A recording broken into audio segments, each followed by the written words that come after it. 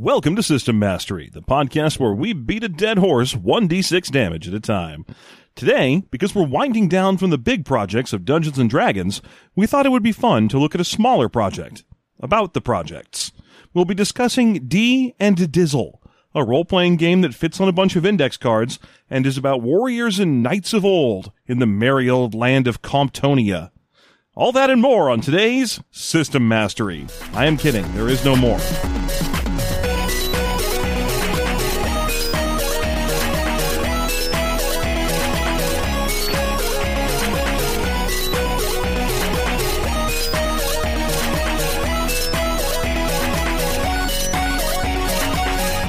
Welcome back. It's System Mastery. It is. I'm Jeff. That's John. Yes, indeed. And or should I say, yes and Dizzle. Yes and Dizzle. No, I don't think you should. No, I probably shouldn't. No, in fact, I'm pretty sure you're not allowed to. Contractually. Mm-hmm. It's in our contract with the One Shot Network. I'm not allowed to say... It was a weird part of the contract when we finally got it. I mean, the weirdest part was the part where James inadvertently tried to claim all of our T-shirt sales, but I think that was just because he was using a contract he had given to someone else before. Yeah. Yeah. Little does he know, we have no T-shirt sales. When we were like, hey, man, that's our $2 a month. Maybe. Sometimes. Every once in a while. Then he gleefully agreed to change the contract for us because he was so eager to sign us. So eager to get that hot talent. So eager to put us on board that it took him like a year to do it. Yeah. And then it was like we were bugging him. Anyway, network stuff. How you doing, John? I'm real sleepy.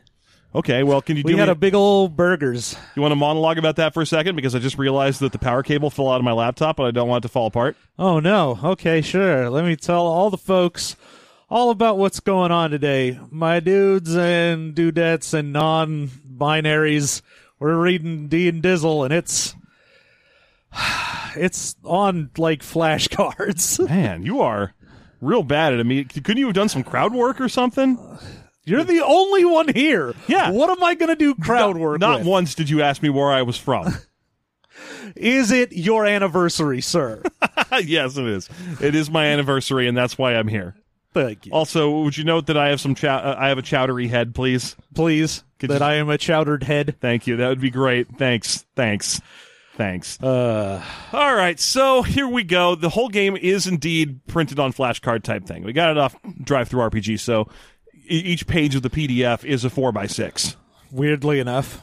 It's a fun gimmick. I don't hate it. It looks like the whole company prints all of their games on flashcard size when they print them at all. That's very strange. Well, it's because they do small games, and I guess they do small games for small people. Yeah, for small folk. And that's the only people who can buy this. All these games are for hobbits. We had to rent a copy because we aren't. You have to be at least this short to rent.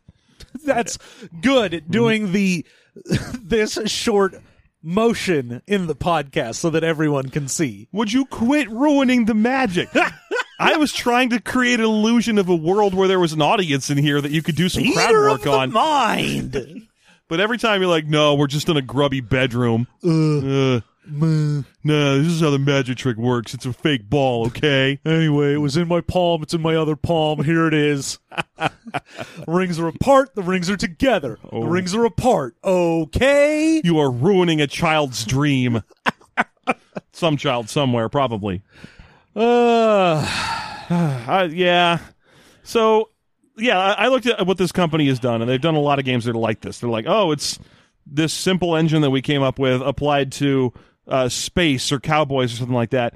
This is the first one, and it's mostly just sort of a gag thing. It's just a bunch of jokes with a pretty simple engine bolted to it, and the jokes are all that this is the medieval land of Comptonia, where real OGs prowl the hood to fend off the ghetto because there's monsters and shit, and you don't want to catch hands, so you gotta watch out for the Royal Popo because maybe they'll catch you round the cul-de-sac, and that's where King Pimperton lives, and sweet mother of God, why?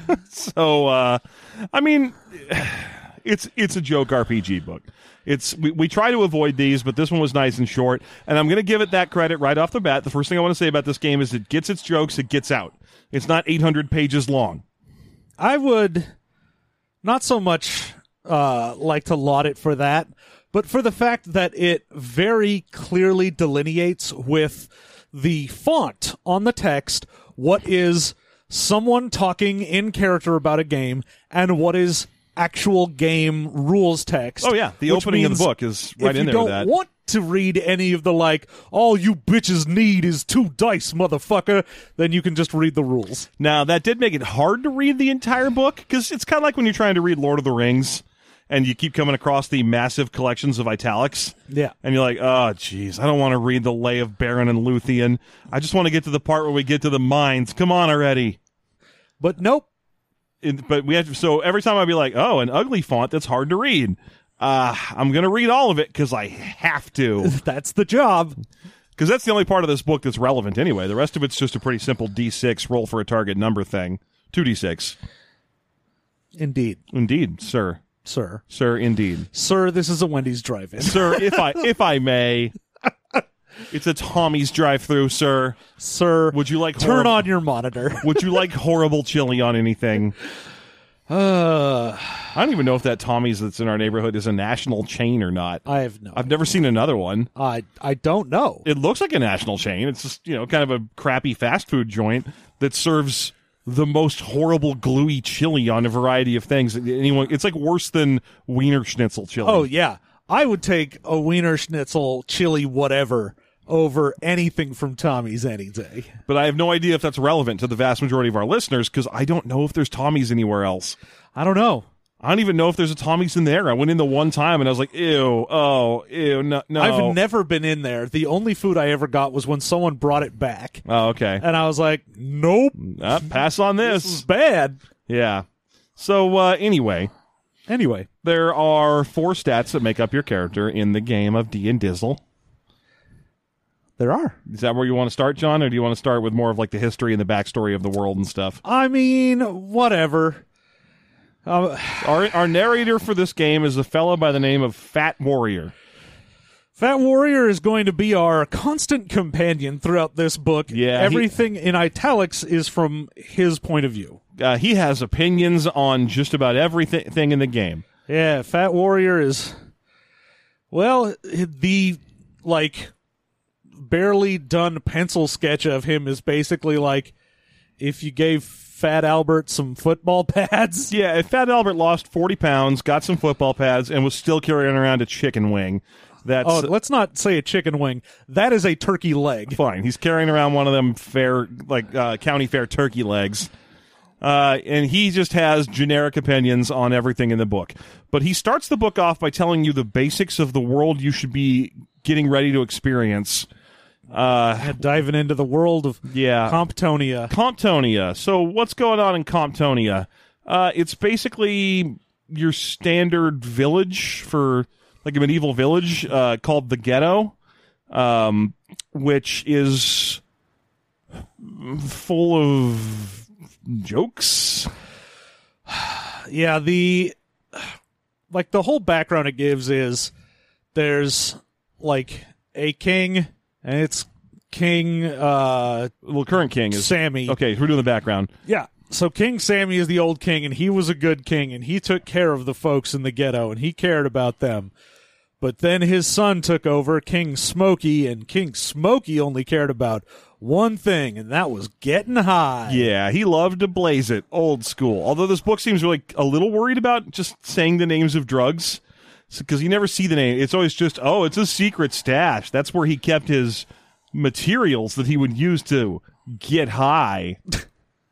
Oh, man. He's got a secret stash in the big-ass forest. The big-ass forest. That's where he keeps its secret stash. Did King Smokey. But King Smokey didn't care about the people and didn't do a good job taking care of them. So the kingdom went to crap, and then up came King Pimperton. So King Pimperton is a real OG from the ghetto area of Comptonia who kept it real and was super hard. And he came up from the streets and then took over. Yeah, he took over, which honestly is kind of an interesting parable to discuss in the first place. This guy he's from the streets. He understands street justice, and he knows about how snitches get stitches and all that stuff. But now he's in command of an infinite army of Royal Popo soldiers.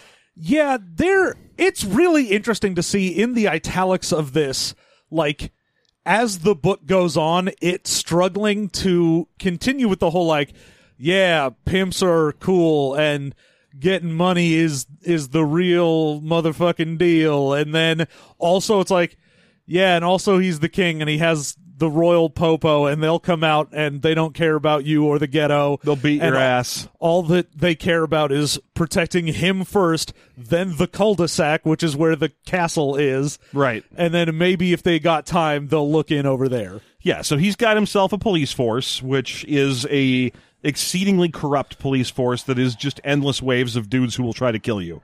It's like, I understand, because it's trying to split between, like, I want the king to be a cool pimp, and also, hey, fuck the police.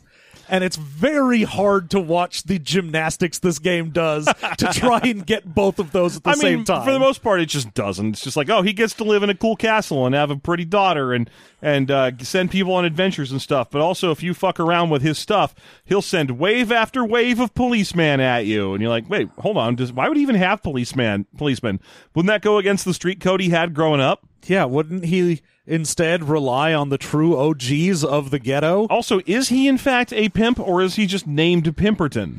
Well, if you look at the picture of him, he is indeed dressed as an old school 70s blaxploitation pimp. I'll be honest, I do kind of, the art in this book is heartfelt.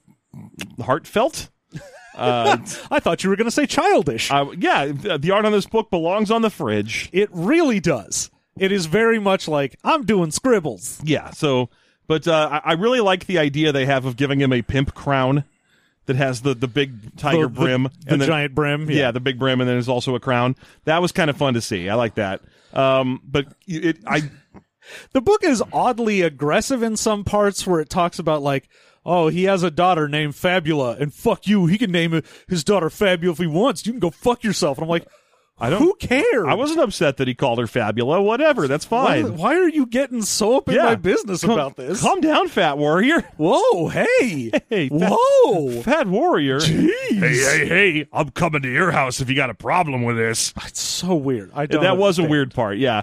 So anyway, Pimperton's got a daughter, Fabula. She's one of the sexiest women in all the kingdom. Boy, is she ever banging. But one time, a big-ass dragon, the big black dragon, came and kidnapped her. And that's when the whole thing fell apart. Pimperton used to be a good king, but when the dragon took his daughter away, he got obsessed with finding her and hired the popo all over the place. He sent his popo everywhere, but also he posted bounties that were like, hey, bring back my daughter, and you can straight marry her. I will give you my daughter's hand in marriage if you bring her back. And I do like that the thing in this book is, while some adventurers were fighting the dragon at one point, she just snuck out and left. Yeah. And then she got super pissed off when she saw the posters saying that. She's like, fuck you can't give me away as a prize. Yeah, she got mad about it and has retreated to the big-ass forest to live in hiding in open rebellion of her father as Robin Hood. Robin in the Hood. Because you see, she robs the rich parts of the hood to provide for the poor parts of the hood. You see. Also, she has a friend, Big Joe, who is her constant companion who fights with the quarterstaff. And I don't. Whatever. Everything's fine. I mean, that's one of the lamer gags in the book, but whatever. It's fine. She's Robin the Hood or whatever. Yep. Certainly is. Yep, and she lives out there and is actually Princess Fabula. Would you believe that? My goodness. I mean, yes, it's one of the 5 NPCs that has a name, so yes, I would. Now, the person in charge of the game, your DM, is the BP or Big Pimp. Mm-hmm. And player characters are OGs or original gangstas. Indeed. Now, the stated intent of the game is to basically a pay homage to 80s and 90s kind of Hip-hop culture. hip-hop culture. I feel like it honestly plays a lot more heed to 70s and 80s blaxploitation pimp culture. It really does, because there are some references to, like, 90s rap songs and things like that. But yeah, sure. But the actual, like, in-game things are like, what's this? Oh, it's a crazy hoe, and Yeah. you got the pimp snake that what owns her, and you're like, what? Yeah, it all feels like the villains in particular feel retrograde, like they were pulled up from the 70s, which is an interesting choice. And plus, there's you occasionally get a joke that references like Snoop Dogg or something, but for every time you get that, you get 2 or 3 more that are about like the Saints Row video games or Sonic the Hedgehog or Hogwarts. It's very weird. Yeah, I mean, I don't mind it, honestly. It's kind of like if a little chunk of our own show had been written just out in iDialect, the Fat Warrior parts. And, iDialect, that just means, like, written in like, accent. Because it's a lot of the same jokes that we would normally do. Shit about Hogwarts being stupid because wizards don't make sense for the following reasons, that kind of thing. It's just... It's weirdly disconnected from the intent. There's things about this book I like. The part where it's like, hey, we're going to start. The first sentence we're going to put in this book is, we strongly condemn sexism and homophobia. If you see anything like that in this book, then let us know. The problem I have with it is, I know. Look, language visualizations or themes of that sort were purposefully avoided. If you feel this book will encourage those sorts of things in you, please don't purchase it. I guess that, yeah, fair enough. Like, hey, if this book is going to enhance your idea of some racial stereotypes, don't buy it. It's not our fault. We're just going to swing our arms, and if you get hit, that's your own fault. It's on you if you interpret this book in a way that makes you more transphobic. This isn't for you, critics. I'm just going to throw this transphobia out here, and then you are free to interpret it however you wish. Death of the author. Anyway, so yeah, there are some classes you can be that all one-to-one line up to some Dungeons and Dragons stuff. Yeah, basically you get the core 4. You get your fighter, your rogue, your cleric, and your wizard. I mean, I'll just go down. No. You've got your doc. I said no. Which is your cleric. I reject this. I reject your reality and substitute my own. Very good. You've got freestylers, which are the bards. Jackers are the rogues. Yep. Street magicians are your wizards. Yeah. It's weird that they went with that. Like, you got to do David Blaine shit, apparently. Well, I don't know what they were going to do otherwise. I mean, that's the problem, is wizards didn't really fit into the blaxploitation genre they were trying to shoot for. Yeah. Yeah, I mean, even clerics don't really. They had to go with street docs. Yeah, it's just docs. Yeah, not normally a part of the genre either, but, they had to fit these things in. And then thugs are your fighters, and Triggerman is your ranger. Yeah, I don't want you to think it's a ranger. It is 1-for-1 with the fighter in terms of what it gets. It's just that it uses ranged weapons instead of melee weapons. There's nothing in there about how it's good with nature or tracking or anything. No. It's just a ranged variation on the fighter. Pretty much. Yeah. Like, when you first see it, you're like, ranger, right, because it uses crossbows and gets bonuses to crossbows. But that is where it ends. That is where it ends. Now, I will say this. And no more. All of the stats and skills in the game are rated from 1 to 3. 3 is the maximum.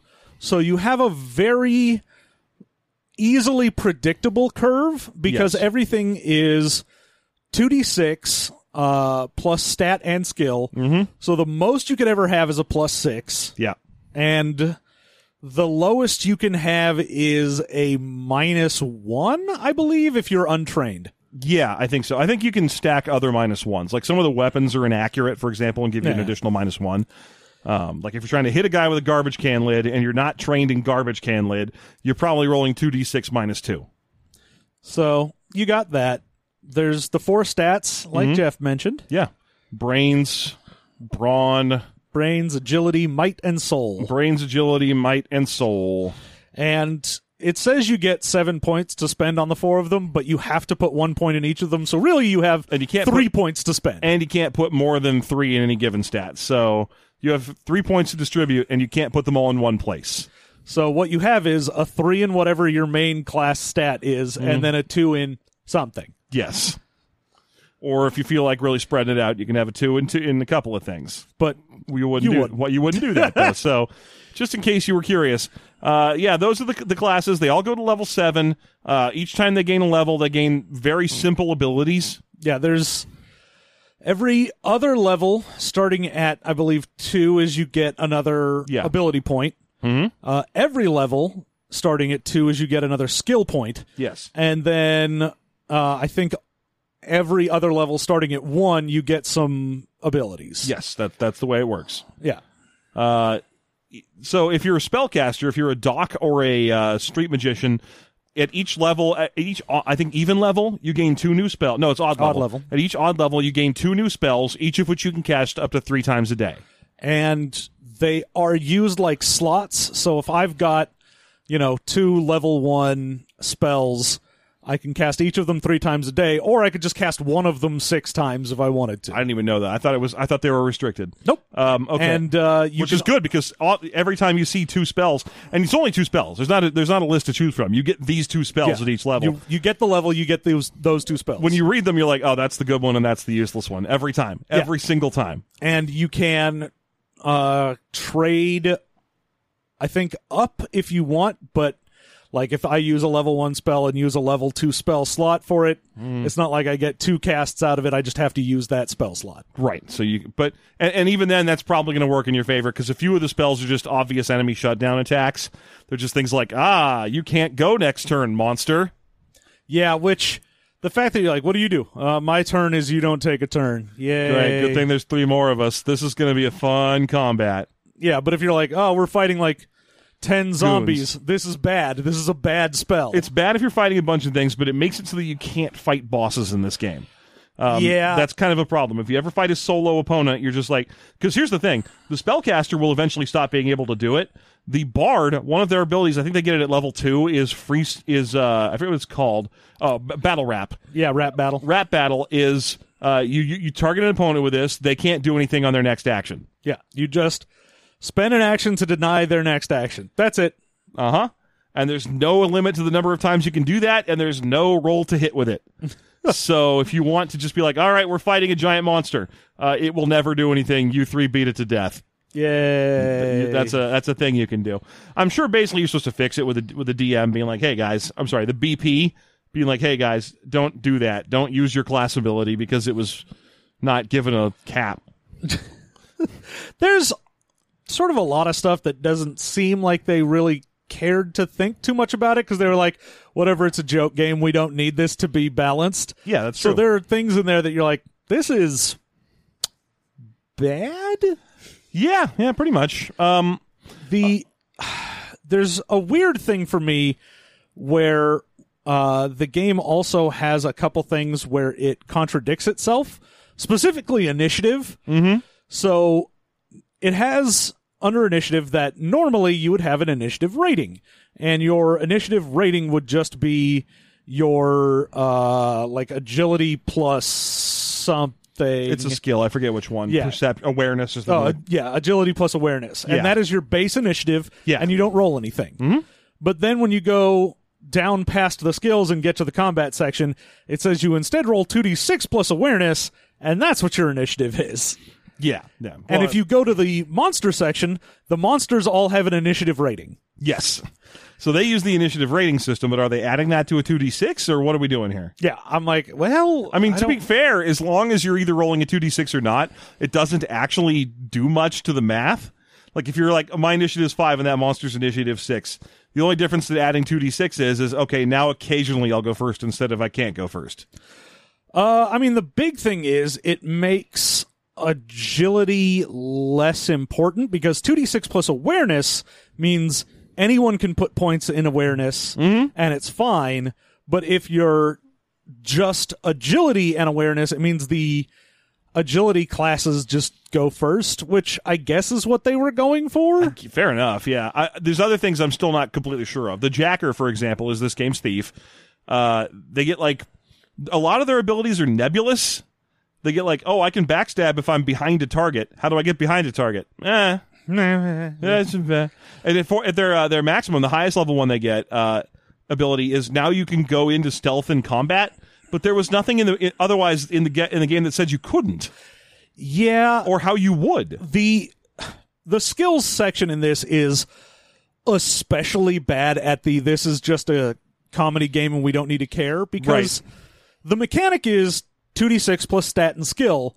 There's no chart that gives you an idea of what difficulty ratings should be. No. So there's no guideline for, like, if you want someone to be able to, I don't know, find their way around in the big-ass forest, that's a navigation roll, and your difficulty should be 9. Yeah. They don't say anything like that. So for anyone who's coming to this game, you're like, if I don't know probabilities or anything, I'm just going to have to start making numbers up out of my ass, and who knows if that's going to be good or not. Yeah, 2d6 plus a range of about 1 to 6 is the same curve as, like, Iron Kingdom's role-playing games. So I've kind of got an instinctive sense that the average base difficulty should be about a 12. But then most of the things they show in the game are much lower than that. Yes. So instead of an armor class, you have your defense rating. Yes, yeah. And your defense rating, everyone has 5 plus agility plus armor. Mm-hmm. Armor at max goes up to +4. +4, yes. And, of course, none of your stats can go above 3, so you get a +3 at max there. So that's a 7 plus... So it means... So 8 plus 4. 4 plus 3 plus the maximum of your skill is another 3, which means you can get as high as a 10. It's 5. It's not skill. It's 5 plus agility plus armor. Oh, okay. 5 plus agility plus armor. So 5 plus 3 plus 4 for a total of a 12. 12 is the highest you can get. Yeah, and if you have... if you have one of the skills or magic items, you can magic up your armor and give it a +1 armor. Yeah, and you can also increase your defense against ranged attacks by carrying one of the weapons that's also a shield. So you can get into the 13-14 range by applying tricks to yourself. But even then, like, if you're saying, all right, I'm rolling 2d6, and because I'm not an idiot, I took 3 in my combat skill, and I have a maximum stat in my primary ability, so I'm rolling 2d6 plus 6. My average roll is a 13. Yeah, your average roll 12.5, 13. Beats higher than you can get to start the game. Yes. And it seems a little goofy that that's the case, because... that's the only thing, like I said, we don't have a chart for difficulty. The defense rating is really the only, numbers-based thing we really can go on. Yeah, there's no part where it's like, hey, what's the average skill for, like, finding a deer in the forest or something? You just kind of have to assume that the DM will figure it out. Yeah, there is a sample adventure in the back, and I think throughout the entire thing there is one roll for a skill that is mentioned, and it's at difficulty 10, and that's it. Yeah, which you're very rarely going to miss. You have to roll a 4 or less than a 4 on your 2d6 to miss that skill in most situations. Well, if you're maxed on the skill. But why wouldn't you be is the problem. Well, you only have a couple, because this isn't combat, is what I'm saying. Right. No, skills. No, that's true. Yeah, fair enough. All right. So... there's a few things you'll start to notice as you're building your way through. There's not a lot of choices you can make, so it's mostly just kind of fun. But certain spells are just ludicrously better than others, so once you find the good one, you're just going to stick with it. Like the level 1 Street Magician spell is a choice between one that takes a monster's turn away or one that does a d6 damage. And that take a monster's turn away or a d6 damage will eventually not matter, because... they get like, oh, this spell does 2d6 now, or this spell does 3d6. Yeah. So they just sort of get better versions of it, whereas a lot of other people just get different things. The spells get powerful. Like, there's no weapon in this game that does more than a d6. So d6 plus 2 or 3 is usually, I think, a d6 plus 9 is as high as you can go as a fighter. Because one of the thug abilities is you double your contribution to damage from your might ability. So since you're playing a thug, you're going to set your might at 3, which means you'd be adding 3 damage to your damage roll. But now you're adding 6. And there are a few weapons, the biggest swords and so on, that already add 3 on their own. So you're looking at a d6 plus 9. Yeah, kind of as your damage cap. The heaviest one you can get is a nail bat for D6 plus 4. Okay, there you have it. So 10. Yeah. D6 plus 10 is as high as you're going. Wizards can get up into the 2 and 3d6 range, but they can't build their bonus quite as high. So they do more variable damage. Yeah. Freestylers, their basic ability isn't to attack things, but rather to establish a battle rhythm. When they do this, everyone gets +1 to hit and +1 to damage, as long as they're within like 15 feet of the battle of the freestyler. Man, this is bad. I hate that it basically went with like a third ed version of a bard was like, what do? Oh, you sit there and sing and everyone else plays the game. It goes like an EverQuest version of the bard where you literally stand there and sing. Oh, yeah, because your first ability is drop a beat and you give +1 to attack and damage to everyone, but you can't do anything else while dropping a beat. Yes. Then you get the rap battle so you can not take an action so they don't take an action. So again, your skill is either I don't do anything and everyone else gets better, I don't do anything and that thing doesn't do anything. You get a +5 to knowledge rolls as another one. And then the last one is you can do an action to try and make everyone in earshot roll a brains roll difficulty 5 or lose their next action. So you can do an AoE, lose their next action, but it's 2d6 plus brains, difficulty 5. So that's a bad ability. The freestyler is just it's lackluster. Bad. Even that first ability, the one where it's like, hey, everyone within 15 feet of me gets +1 to hit and does +1 damage, that is mathematically worse than just swinging with a stick yourself. Yeah, if you're like, hey, I just have a stick, it does a d6 damage, who cares? It's -1 to strike, but the accuracy in this game is huge, so giving everyone +1 to hit is really not that big of a deal. No. The +1 to damage is like, oh, I could give, if I have 3 other people in the team and they all hit, which they basically will, that's +3 damage, or I could swing and get D6 plus my might score in damage. Yeah, and pretty much guarantee that I'm hitting for more damage than I handed to everybody else. Yeah. Which is... Yeah, Freestyler was not well designed. It's a bad choice. No. There's also some weird questions that come up from the Freestyler. One of the things that they are carrying in their starting equipment, their what is it called? Yo shit or starting shit. Starting shit is a lo-fi mic, which is the weapon they use for their bardic abilities. It doesn't say what it does it's not a weapon. It's in the item section, and it says basically Freestylers need this to use their abilities, and it can be used to deal feedback damage, 1 feedback damage to everyone in a 10-foot radius. But it doesn't say how or what kind of action that is, or if you roll for it or anything. It just says it's just listed under the item that you can use that to deal a point of feedback. We don't know. It doesn't. The problem is it doesn't say use an action to deal 1 damage to a 10-foot area around them. It just says it amplifies the voice ×2 and can cause feedback to deal 1 damage to a 10-foot area around them. We also don't know what amplifying the voice ×2 is. I mean, I guess it just the makes hi-fi mic amplifies the voice ×3. But we don't know what does that mean that your voice goes farther? Or does it increase the range of your abilities? Well, given that they didn't say what voice range is, and one of the Freestyler's ability is opponents within earshot, it would be nice to know what earshot is. Yeah, it feels, I mean, sure, it's a joke book and it's a little one at that, but it seems like it's missing some important connective tissue. Yeah, there's there's a lot of bits in here where you're like, you just didn't come back to this later, did you? No, they made decisions and stuck with them. I mean, again, we talked about this before we started the review today, but the threads you begin the game with, because like we were saying, you start with some starting shit in the game. Everyone starts out with generally a set of armor, a weapon of some kind, usually either a stick or, if you're the Freestyler, a lo-fi mic, a swag bag, which is your adventuring gear. It's like a tent and a bedroll and whatnot. Super basic. And then everyone starts with whack threads. So whack threads implies that your character begins the game dressed very poorly, with threads that are not impressive and actually impose a -1 on any socialized skill rolls you make during the game. Indeed. Now, the problem with that is when you go to the item section, there's whack threads and it's -1. There is no regular threads? There's no regular threads. It goes from whack threads to, I think it's fly threads. which give you a +1 to socialize, and that's it. Yeah, banging threads is the other one. There we go. Banging threads. Yeah. So if you have banging threads, which cost 50 gold, then you get a +1 to all your socialized rolls. If you have whack threads, you get a -1.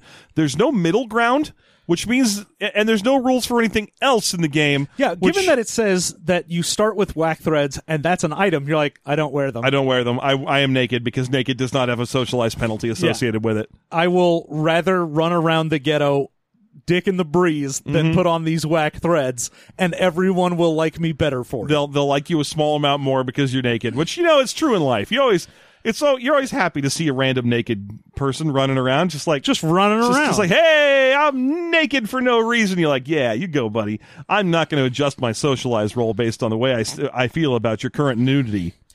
There's also some plain language stuff in some of the spells, like the dock gets purity, and purity removes any negative effects. That's all it says. It doesn't tell you what a negative effect is. Yeah. I mean, it's useful, though, because when you go to the game's medicine skill, like in the skill section, the medicine skill comes with a little description from Fat Warrior, where he's like, hey, sometimes get busted up in shit with bullets or whatever, and the street docks a friend in need, and the time hits you like that. And what does it do? You can roll it to determine how many hit points a person is currently missing from their total, and that's it. Yeah. You can't fix it.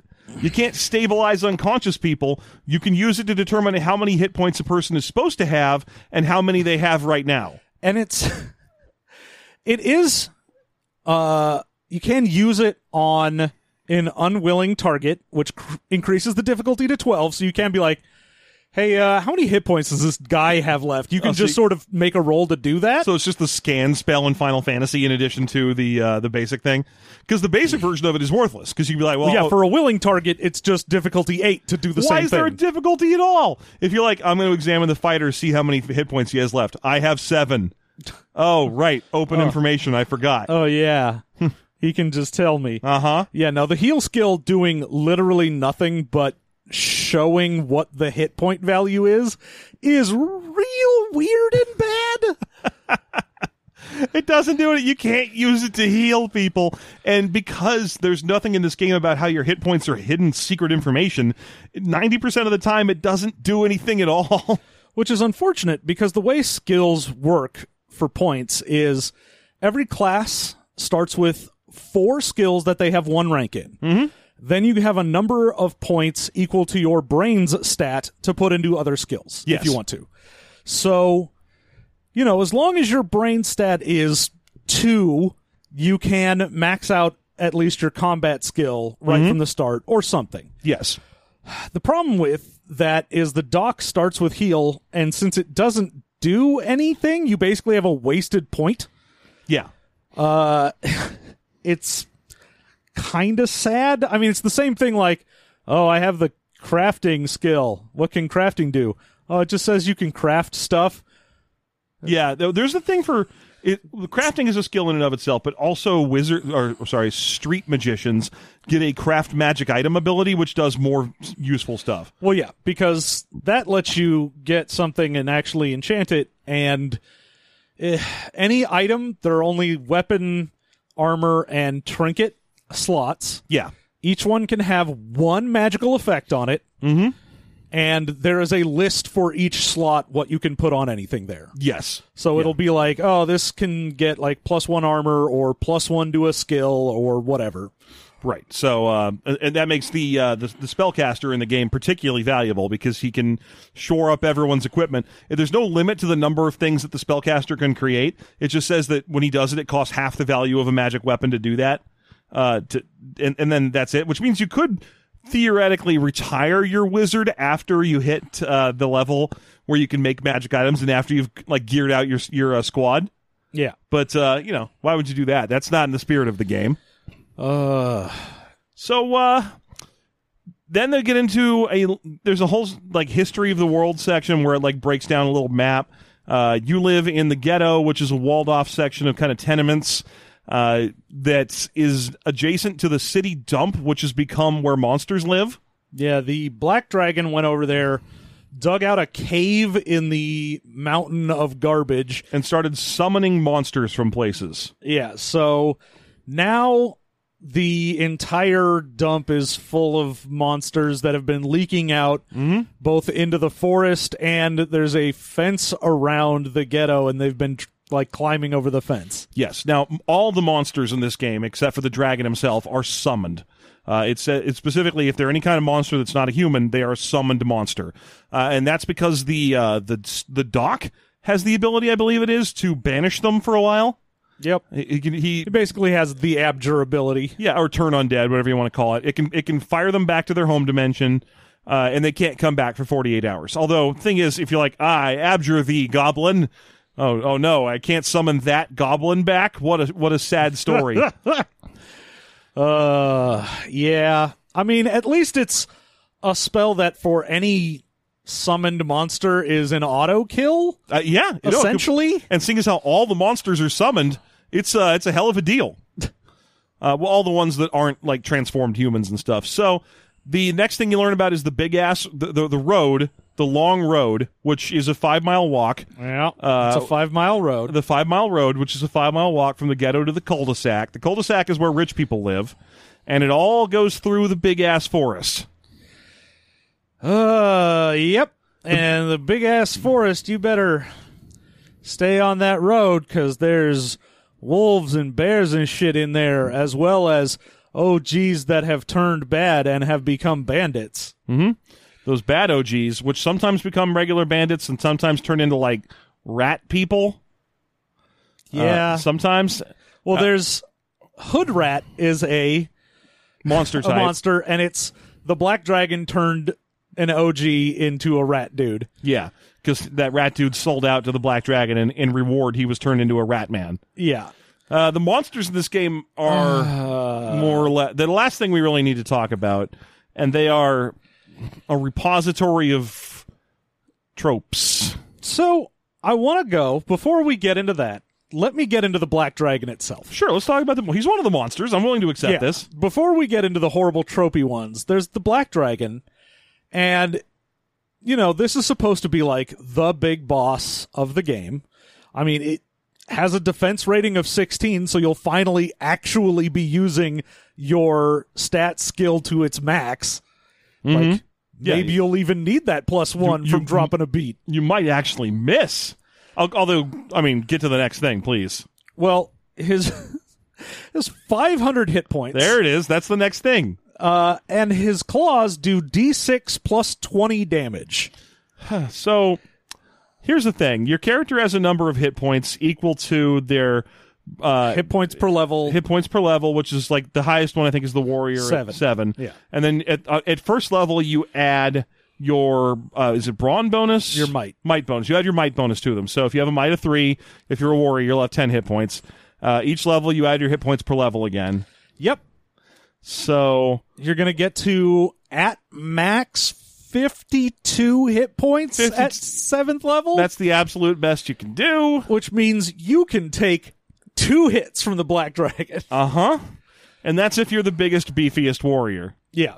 Meanwhile, however, you're still at that level, you're still swinging at him for maximum, I'm assuming a magic weapon and a bonus, a D6 plus 12. So you're going to have to hit him a lot. Yeah. That said, you don't need to worry about it because he's just a monster. So if you bring your freestyler along, he will never do anything to you at all. Yeah. There's nothing that says that the Black Dragon is unaffected by spells. Mm-hmm.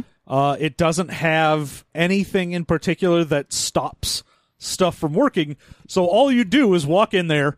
Your freestyler is like, hey, Dragon, even if you get initiative on us... You'll get initiative once. You will hit someone for a D6 plus 20. That'll suck, and then you'll never do anything, and we will very slowly kill you. Yep. You won't even be able to go away because moving in this game is your action.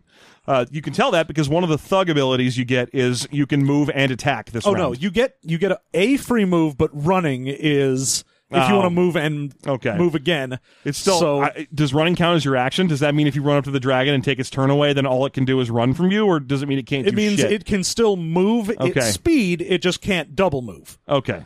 Which means everyone gets a free move. You gotta chase the big fucker. Yeah, but it doesn't matter. He's just going to move his speed. You move your speed, hit him, Well, is he faster than You're you? just going to walk after. Well, it says he can fly at 40 feet around. It doesn't say what regular players get for speed, so I don't know what that. I'm not sure what that means. Yeah, the whole can fly at 40 feet around. I don't know if that's an action or just what he can do, because it doesn't give him a land speed at all. No. So, I mean, they make a big deal about how he's a dragon by way of being a snake with wings, so maybe he literally doesn't land. maybe. And in that case, it means he's incapable of being beaten, because he's just going to be like, oh, you started the whole freestyle thing. Okay, I'm going to go fly up into the air, and I'm going to wait for this to fall off to the point where I'm out of ear range, and then I'll come back down, have initiative, hit you, and then fly back up. Yeah. And this is, instead of it being, we're going to take away all your actions and grind you down and it'll take forever, it's, I'm going to spend forever flying up and down hitting you. What you need is to go find probably one of the street magician spells. It's like, hey, you can't move now. I froze you in place. There, now we can win.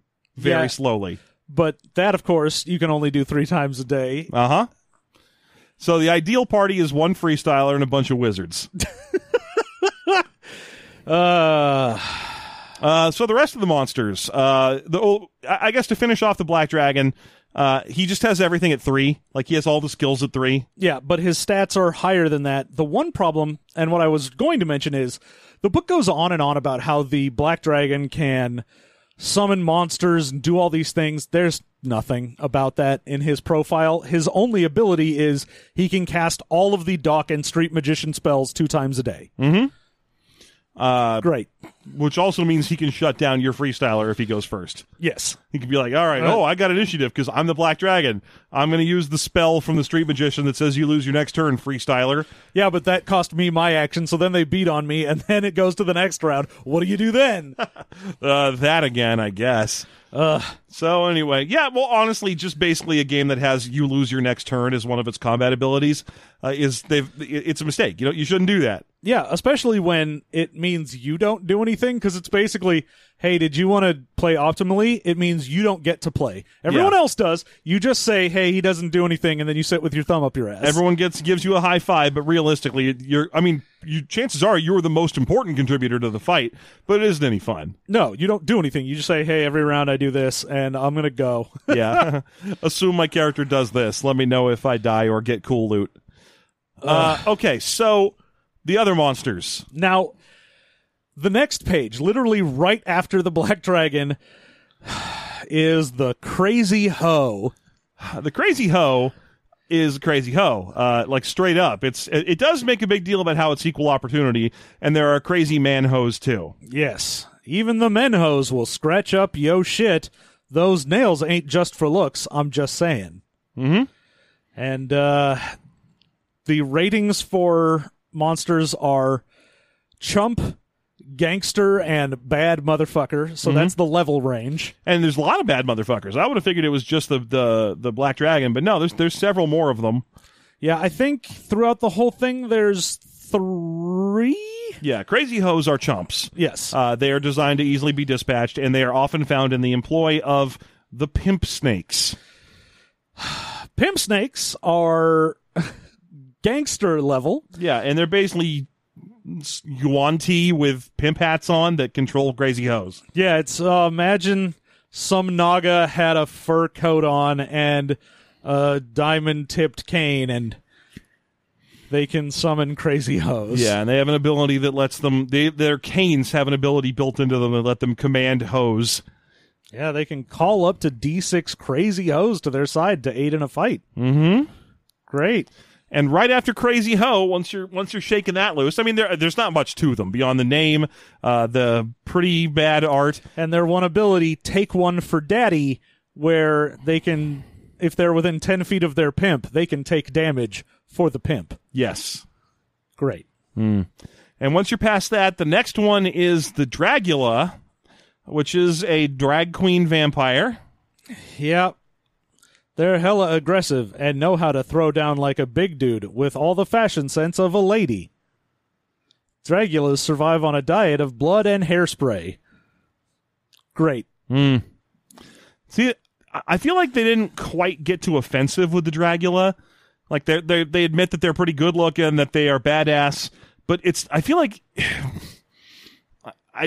you weren't supposed to put it in there. I don't know how to say that right. There's a lot of things in here where it seems like they went, I saw this in like some 80s film that was, popular for hood culture. Well, yeah, like I was saying, a lot of this feels like it's just based on Friday or I'm going to get you, sucker. Yeah, and they're like, I'll put that in there. But then they realize that they're like, this is probably going to be kind of offensive if we put it in there.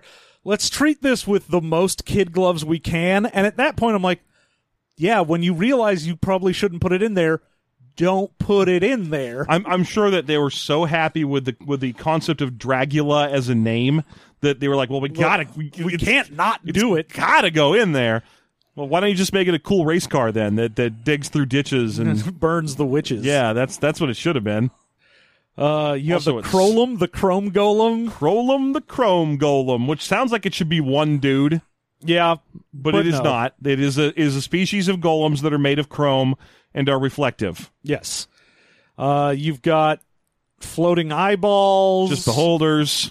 You've got various bandits. You have probably my favorite thing in here, the ghetto leprechaun. A reference to the movie Leprechaun in the Hood. Yeah, with a bit at the end, it's like, who ain't seen that film? Everybody's seen the Leprechaun. Say yeah.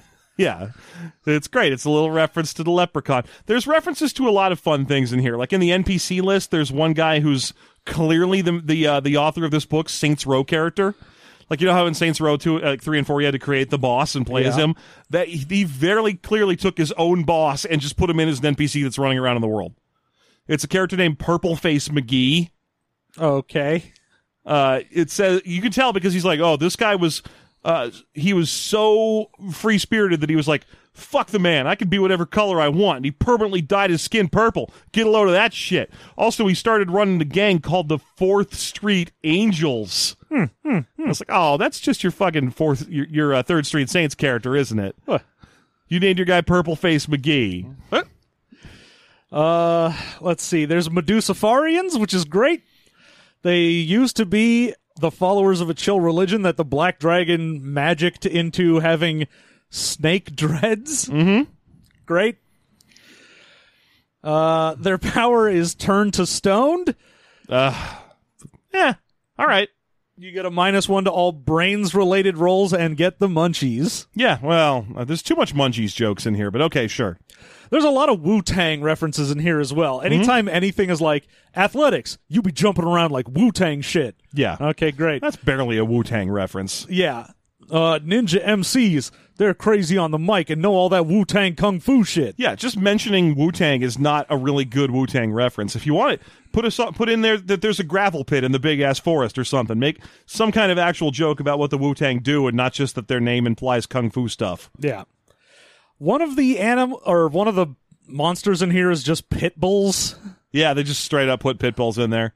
Well, I mean, half the monsters in this are based on homie figurines, so why not? Sure, why not? Yeah. You got some weak-ass goblins and the Royal Popo. Mm-hmm. You got the, what are they called? The zombie equivalent in this game. The undead heads? Undead heads, which are basically just your meth heads or tweakers that have become slow and unresponsive to the point where they might as well be dead. Yay. Yeah. So there you have it. You run around and fight those monsters and acquire fat loots, including some named magic items we didn't go over, but they're pretty simple. There's most of them are just joke versions of D&D magic items. You know, they'll be like, oh, it's the bag of holding yo shit, which is a bag of holding that it's bigger on the inside. Your shit always comes back out.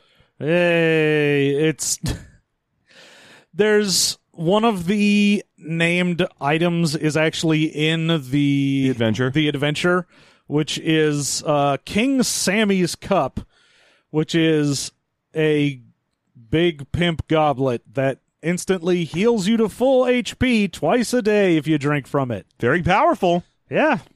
In fact, at the end of the adventure it goes, hey, if you think this is too powerful for your people to have, just give them some other shit. Who cares? Yeah, who gives a fuck? I mean, that is a very powerful effect. And he constantly used it to sit around the house drinking gin and juice. Ah, yes. I mean, I Indeed. shouldn't. Here's the thing. I was just saying I want Wu-Tang song references instead of just mentioning the band's name a bunch of times. So in this case, when they mention Gin and Juice, instead of mentioning the band that performed it or the group that performed it, I should be giving them some credit. So I will. Yeah, I mean, that happens a few times, like when they're talking about the day that King Pemberton took over. They're like, oh, it was a clear black night with a clear white moon. And I'm like, okay, great. You got some Regulators references in there. Yeah, Good. why not? They should have told us his castle had 36 chambers in it. They should have changed the spell that the wizard can cast called Freeze to, I don't know, Funky Cold Medina. That's okay. Sure, why not? How come there isn't an NPC in this game that's a girl named Poison? So there could be a section about how that girl is poison. That girl is poison. Nothing. Not in any of here. That's sort of one of my big problems with this is I was like, you didn't go far enough. Yeah. If you were going to do this, don't just make a broken game that you slapped some, like, lowest common denominator, barely trying jokes onto. Mm-hmm. You know, put some effort in. That's kind of where I'm at. Like I'm the least qualified person to judge a game about whether or not it properly hits the marks of celebrating 80s and 90s urban culture. But even I'm like, hey, where's all the stuff I was expecting would be in here? Yeah, given that so much of this, like we have been saying, seems to come out of, like, blaxploitation films. It's very I'm gonna get you, sucker. Like, I kept looking for Biggie and Tupac, like East Coast, West Coast sort of, like, controversy stuff, and that's not in there at all. No, I mean, the closest you even get is an NPC named Huff Daddy. Yeah, there's a Huff Daddy. I like the other NPC, the one that goes by Dice Bag, and he's like a merchant or something, and everyone calls him D-Bag, and he and also, I did appreciate the one NPC who's the only orc in the kingdom, and why is there one orc? Fuck you, don't worry about it. Fuck you, I'm an orc. Who cares? Yeah. But yeah, I mean, I was just expecting to see if it was going to be based on the topic that the book sets forth on the first page. It's like, hey, this is our our homage to 80s and 90s hip hop culture, because both of us, the author of this book and then the publisher of the book, came up in various kind of ghetto environments, and we want to celebrate that past. I'm like, okay, we'll do it. Yeah, I was just looking through the NPCs, and I saw one of their various gymnastic things to try and get around the whole, like, oh, we made Pemberton the man, which was adding in Lord Fappington III, who is one of the people who lives on the cul-de-sac and is super into the police. And I'm like, okay, but they're not his. No, like, as much as he might be like, yes, I want the police to go stop all of these people from the ghetto, he's not in charge of them. He doesn't run them. I mean, in summation, King Pemberton is the land of contrasts. Every episode. Every single episode. I don't know. I mean, the book's fun. Some of the jokes I was appreciative of. I didn't. This book knows how to do a comedy thing. It gets in and it gets out. But I feel like this is a situation where I wanted to see a deeper dive. Yeah. I mean, for me, I don't think a lot of the stuff really hit. Most of it was just like, let me reference a thing. And I'm like, yeah, this is pimps. I'm like, okay, if you had tried to actually put good references in there, make, you know, instead of just having all the spells be like freeze, burn, crush, and you turned them into stuff that actually was either songs or references. Yeah. Tried to make this feel a little bit more like that, because honestly, I know that the author of this grew up in the projects in Washington. Yeah, he grew up. I forget specifically where in Washington. Rainier, yeah. I think. Yeah. But it honestly feels like someone that was just on the outside looking at hood culture wrote this, because it is the most Surface top level yeah. like stereotype things you might know about. Yeah. That you're like, oh, I have heard the term hood rat, and of course, pimps and hoes. These are things I know. And nothing else made it into game text? I feel like you just wrote a rap song. I have heard the term hood brat. Pimps and hoes, these are a few of the terms I know. These are a few of my favorite things. Yeah, no, I mean, it's just, I understand where the issue lies with that. Like, you can go very deep into urban hip-hop culture and go too deep and miss your audience.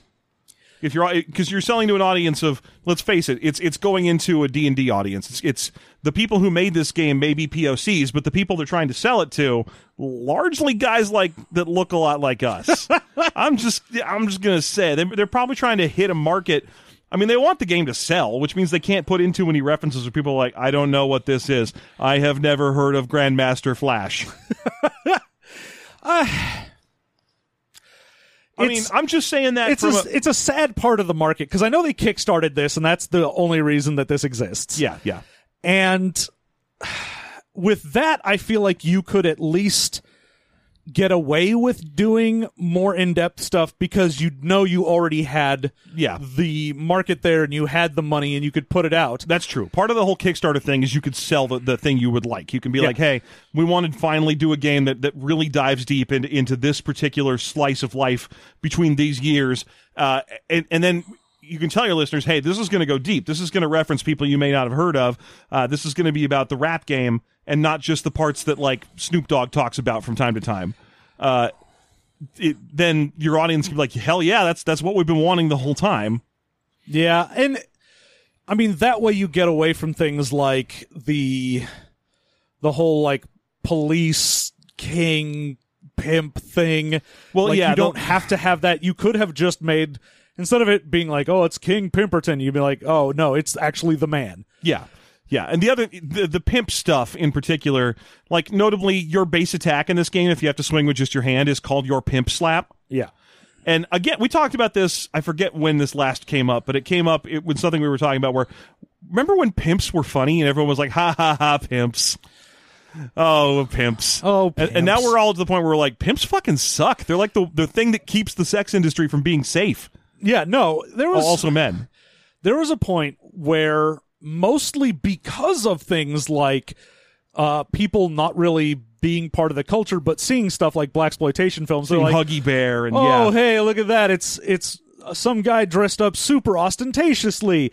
Oh, what a funny clown he is! What an interesting walk he has developed. Oh my! And then once people are like, oh, wait a minute, these are abusive, controlling assholes that are slave drivers. Are, like, literally slave driving. Yeah, they're abusive, sexual slave drivers. And we're like, haha, they have goldfish in their shoes. Yeah. And it's why I'm like, you could get away with this maybe if this was written in, like, the early 90s. Mm-hmm. But this was, like, 2 years ago. Yeah, I mean, I understand. There's not too much a pimp game must be strong type language in this book. And there is that opening thing where it's like, hey, we condemn homophobia, we condemn sexism. I feel like they needed to do more to address that. Pimp snakes are, to be fair, the villains. They're monsters, but also you have the good King Pimperton. Yeah. And all the heroes are described as pimps from time to time and attack with pimp slaps and pimp canes. Yes. So that's... In summation...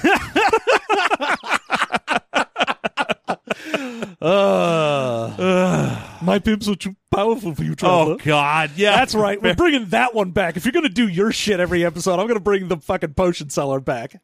Fair enough. All right, John, what would you say is your favorite thing about D and Dizzle?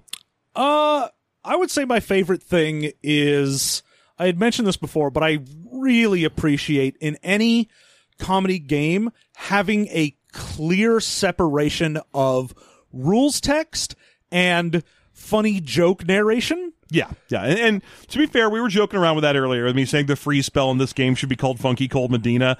But the fact that it's just called freeze is useful because we've reviewed games before where it's like, I would like to hit that guy. I will roll my swing extra nasty pointy thing skill.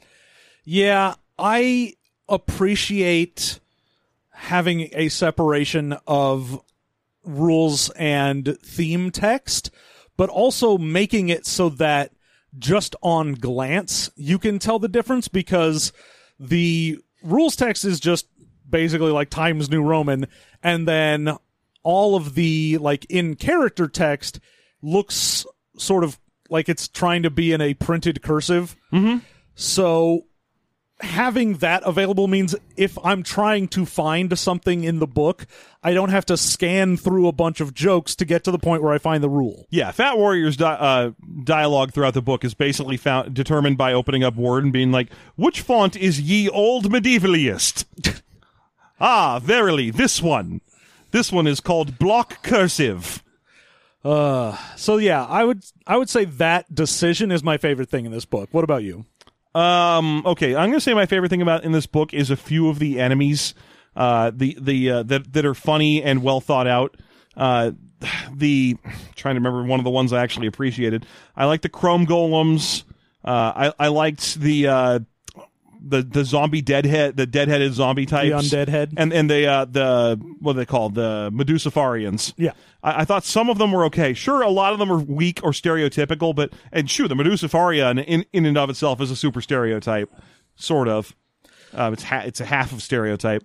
But I thought they were fun and clever, and I didn't hate them, and they'd be fun fights for a party. I mean, at least the Medusafarian, I'm like, you hit on a couple levels because you're like, hey, you made dreadlocks into snakes, and then you also made it so that Medusas turn people to stone. Yeah, there's two jokes. They turned it to stone. Look, you did more than one thing. There's more than one joke in there, but then you compare that to the crazy hoe, and you're like, oh, what do these guys do? They attack you with their nails.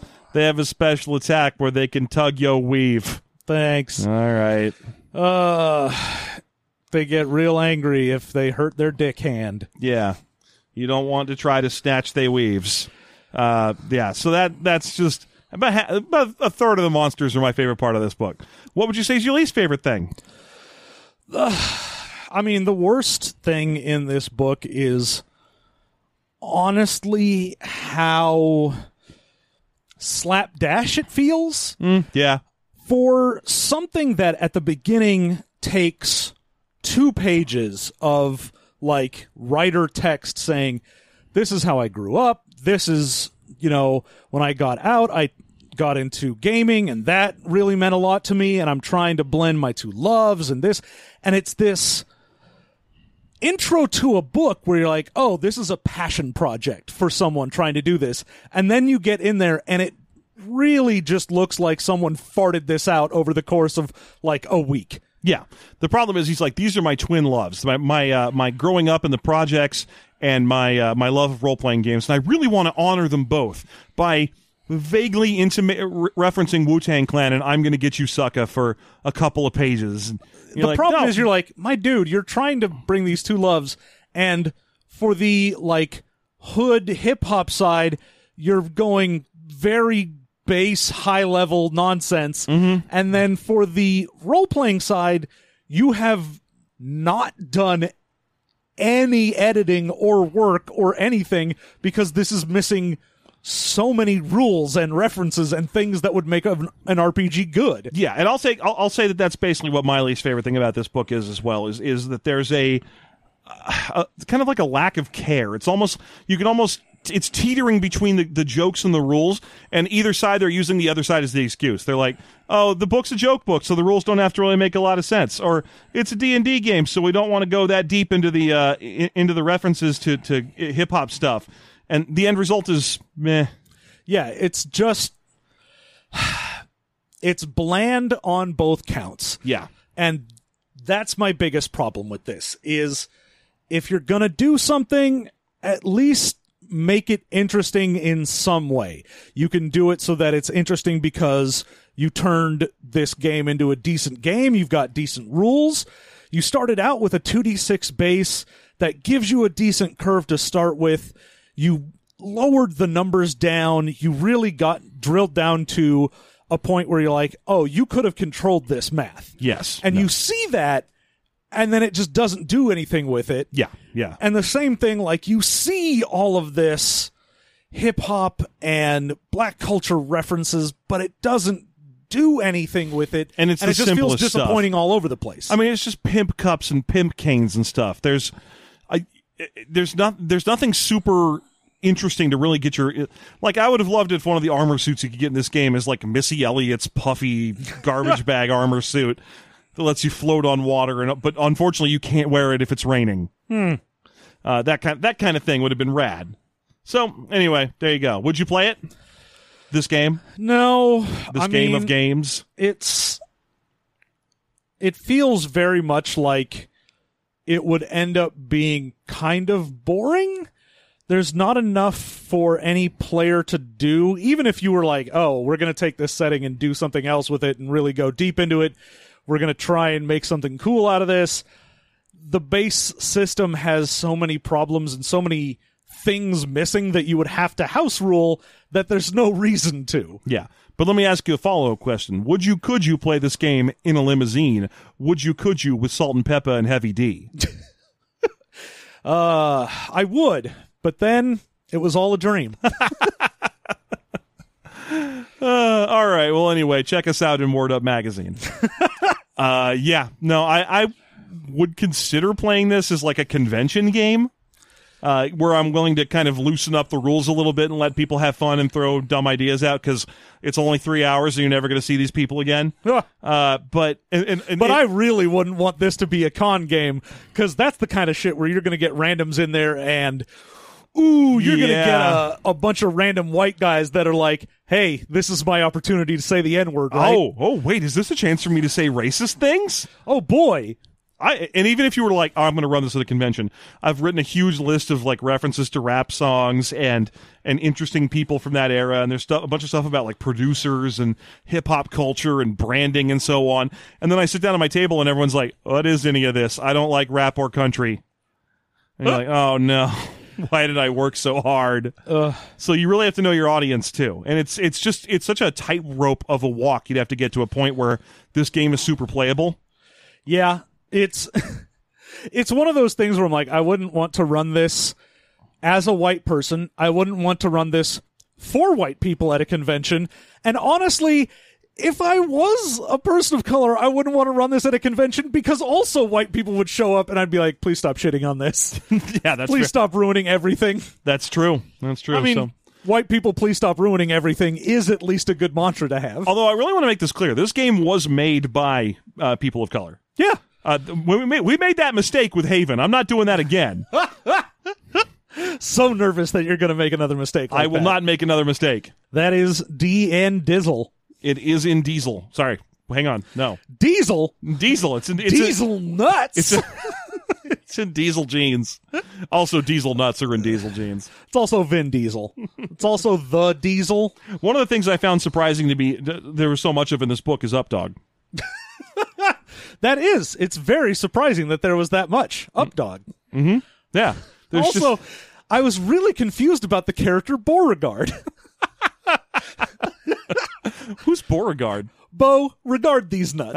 It's my joke, but I love hearing it. I know you do. That was just for you. Thank you. Lick my balls. All right, everyone, that's been System Mastery. What we've got to do before we get out is talk to you about Gen Con, which is coming right up. Yeah, it's less than a month now. Mm-hmm. We'll be at Gen Con. We've got several things that we are doing. We have several things we're doing. We have 3 different events, and all 3 of them still have tickets, although one of them has a single ticket available as of this recording. I'll start with that one because I'm going to keep it short because only one of you is going to get it. If you're going to be at Gen Con and you want to role play in a role playing game that John and I run, which we basically role play run one game a year, all you have to do is go to the Gen Con website and register for the System Mastery live game. I forget what it's called. It's called like Random or something. I'll post a link to our Twitter again for you. It's going to be one game from our library, chosen at random. No matter how complicated the rules are, we're going to run to the table. You won't need to know anything. We'll do pre-gens. What we're going to do is write the adventure and then randomly determine what thing we're going to run it in. That's the plan. And if it doesn't make any friggin' sense, oh well. It's going to be a complete and utter shit show, but there's one ticket left. If we come up with an entire thing that's a noir detective crime thriller and roll Cinnabar, then by God, Live Emotion is definitely going to figure out who done it. They're going to have to solve a mystery, will that band of winged warriors? No, but we're going to figure it out. And I guarantee you, last year we ran a strike game, and it was the only strike game at the entire Gen Con. This year I'm going to try and do it again. If I could be the only person at Gen Con running a game, that makes me happy. Oh, yeah. It is definitely, outside of everyone running Pathfinder and D&D and PBTA, you will find us running some weird nonsense. Yeah, no idea what it's going to be. Will it be Raven Star, Silhouette Rouge? Who knows? Oh, Numenon. That's what that game's actually called. Yeah, you always call it the Silhouette Rouge. Which is just the house that the game takes place in. I know. I have no idea what it's going to be. Promised Sands? Who knows? Who knows?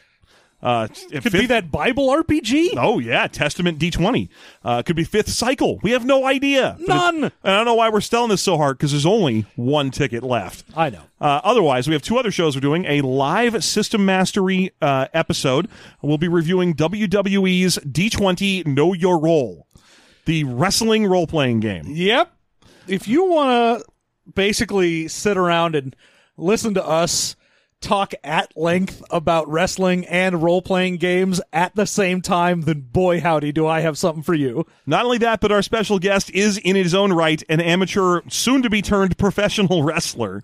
We managed to load one of those guys up for this sort of thing. Yay. So we're going to be dressing up in wrestle costumes and just having a fucking good time talking wrestles. Hell yeah. So that's just called System Mastery Live. Easy to find. Plenty of tickets left. Go get yourself a ticket to it. Last but not least, Quizdom Mastery. This is something new we're trying.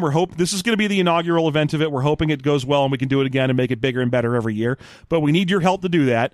It's a big fat quiz style panel quiz show done live. We'll have a bunch of podcasters for the hosts, the panelists on the quiz. We're going to ask them insane old D&D and RPG questions.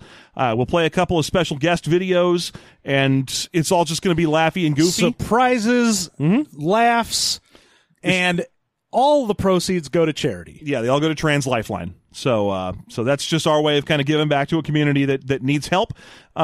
And in order to do that, though, there need to be proceeds. So if you're going to be at Gen Con, look up the event Quizdom Mastery and stop on by. It's going to be a really good time. So show up and say hello. Indeed. Otherwise, go to Patreon and give us $1. There you go. That's the Patreon pitch. Patreon.com/System Mastery. Yep. We're going to make characters in D and Dizzle. We're going to make bonus content characters, and you can get them if you're at the $1 support level. All right, folks, you can find us on Twitter, Gmail, Facebook, Reddit. We're all System Mastery. You can find us at SystemMasteryPodcast.com or Patreon.com/System Mastery. Like what we do.